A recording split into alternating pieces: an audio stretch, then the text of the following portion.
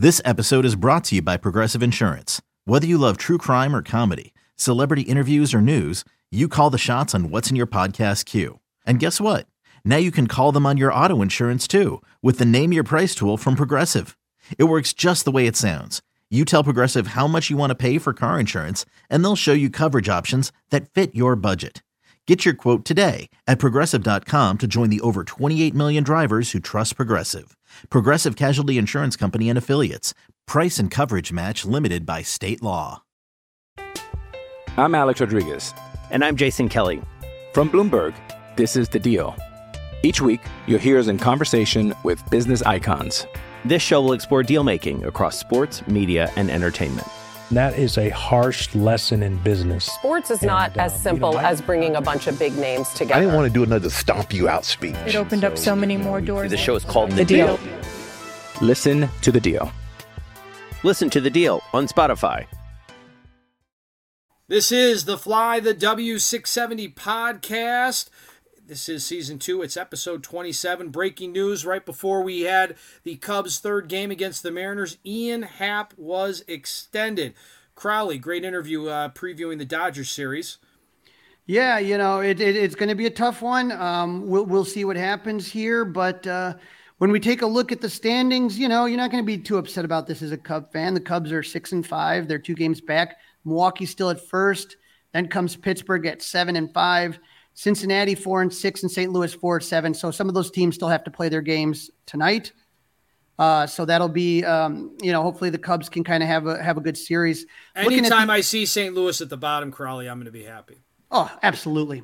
When we look at the injury/roster report, Kyle Hendricks will throw a 2-inning live BP today. So every day getting a little bit closer. Seiya Suzuki will start again tonight. He played last night for 7 innings and went 0 for 4. He's 2 for 9 in the 3 games he has played. According to David Ross, best case scenario is Seiya rejoins the team at some point on this West Coast trip to LA and Oakland. Brandon Hughes, left-hander that we've been talking about, he pitched 2/3 of an inning. He struggled. He gave up 4 hits and 3 runs with a walk, no strikeouts. He gave up a home run, but good to see that he's throwing, he's in games, and hopefully to the Cubs sooner rather than later. You have Cody Hewer through 1 inning of live BP as he makes his way back from Tommy John surgery. We talked about Javier Assad being sent to AAA, option to AAA, and Ross said that, you know, they're going to stretch out Javier Assad as a potential starter, but he can also be a bullpen option too if they need. Again, it would be a perfect time to get a guy like Assad up after using all those pitchers. Granted that he can get some guys out, right? Yeah, absolutely. Yep. So the Cubs get ready to take their first West Coast road trip. The Dodgers have started a little slow and are 6-6 so far this season, tied for 3rd place in the NL West.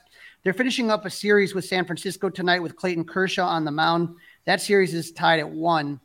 The Cubs played the Dodgers 7 times in 2022, and Dustin, they lost all 7 games, so you can only go up, right? Can only go up, and you won't have to face Kershaw, so there you go. 2 things going for the Cubs.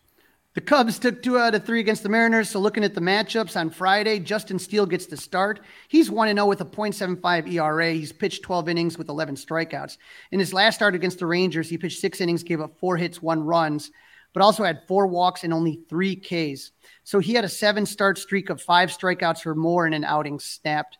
Even though the results have been good, Dustin, I feel like we haven't seen the best of Justin Steele just yet, and I think this Dodger lineup will be a good test. Very good test. I'm hoping to stay up late Friday night and catch all of this one.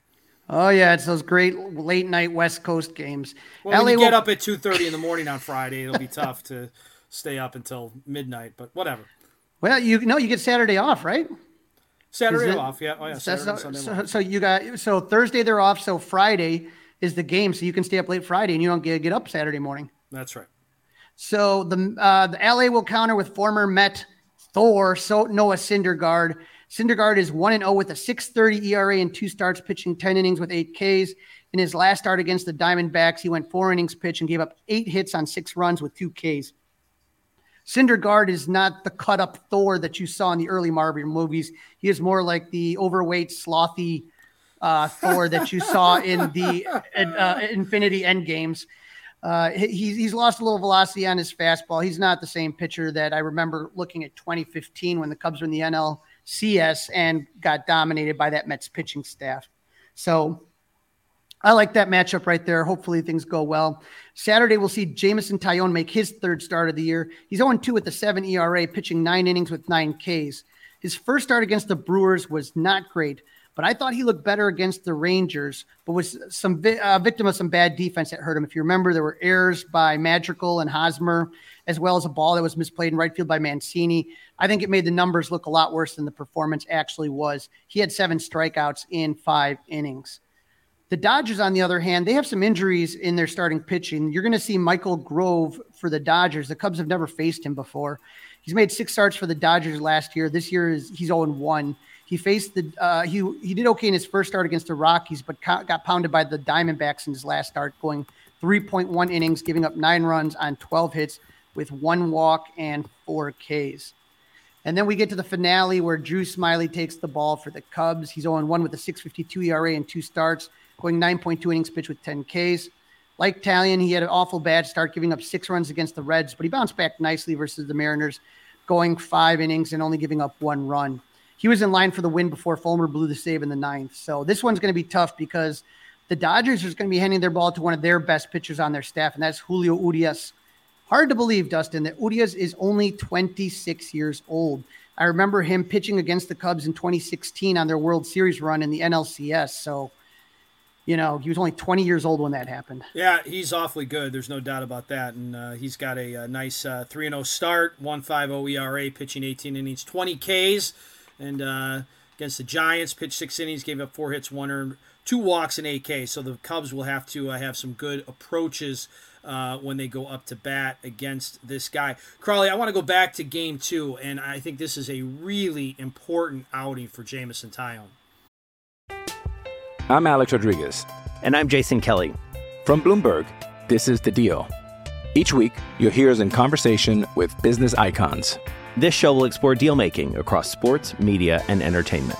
That is a harsh lesson in business. Sports is not as simple as bringing a bunch of big names together. I didn't want to do another stomp you out speech. It opened up so many more doors. The show is called The Deal. Listen to The Deal. Listen to The Deal on Spotify. Yeah, you would like him to have a good start. And I feel, like I said, I felt like the first one was bad, and I think the first one was on him. I think the second one, he looked a lot better. Just, bad defense for 1 inning really kind of hurt him. And so, I think he's going to be okay. And I'm kind of actually glad that he's, we'll see what he does. But I'm not, it's the first month of the season, and you just don't want to get too jumpy on any of these guys right away. Sometimes some guys take a little bit while to get locked in. Others just come out of the gate. You've seen Marcus come out of the gate really good. Last year he didn't. So I got a feeling that Jameson is going to be a really good addition to this staff. And the Dodgers staff is a really tough one. So they're hitters. So let's see what he can do. But, not super overly concerned on this one game.